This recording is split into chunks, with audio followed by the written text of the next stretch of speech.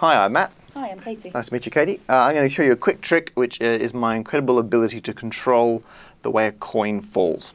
What I've done here is I've got the cards from 1 to 9, so 1, 2, 3, 4, 5, 6, 7, 8, 9, and they're all in order. What we're going to do is we're going to mix these cards up using this stack of 20p coins. And what we're going to do in a minute is we'll get you to throw the coins out. And the way we're going to mix them up is I'm going to take the cards off the top and one at a time put them down, but occasionally we want to reverse the order. So I've got 1, then 2, I might swap 3 and 4 and then put them down, so now it goes 4, 3.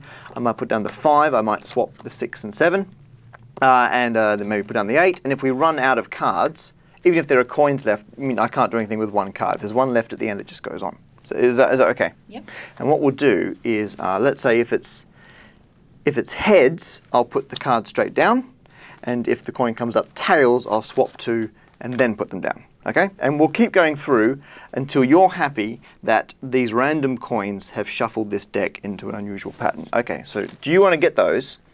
And do you want to give them a good shake here and then spill them out and just arrange them in a line? And I'll go along that line from this end and do swap or not. So heads down, tails swap. Okay, here we go.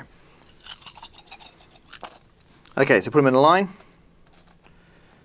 Okay, so what have we got there? Okay, so we start with, okay, so it's a heads is down, heads down, heads down, heads down, tails swap, okay, well there's only one left. It has to go on top. Do you want to do it again? Yeah. Yeah, okay, grab them up, throw them back down again. Okay, put them in a line.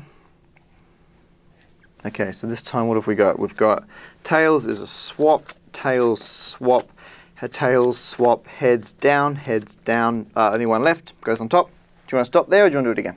I'm happy to stop there. Happy to stop there? Okay, so you've thrown these coins twice. We've gone through the deck randomly, either swapping or not swapping. In theory, these cards are in a nice random order, and we'll see what they're in. So the first card out is a 3. The second card out is a 5. Next card's a 7. So we've got 3, 5, 7, 6, 8, 9. The ace, so we can call that a 1, let's say. 4, 2. Okay, so through randomly throwing these coins, we shuffle these into the number 357,689,142. And there are so many different combinations this could have been.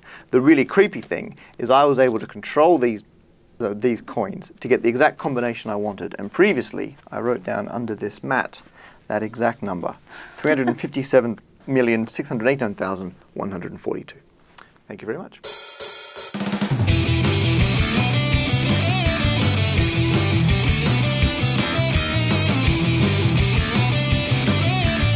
For further teaching resources, brilliant videos, and of course, more amazing mathematics, go along to mathematicalmagic.com.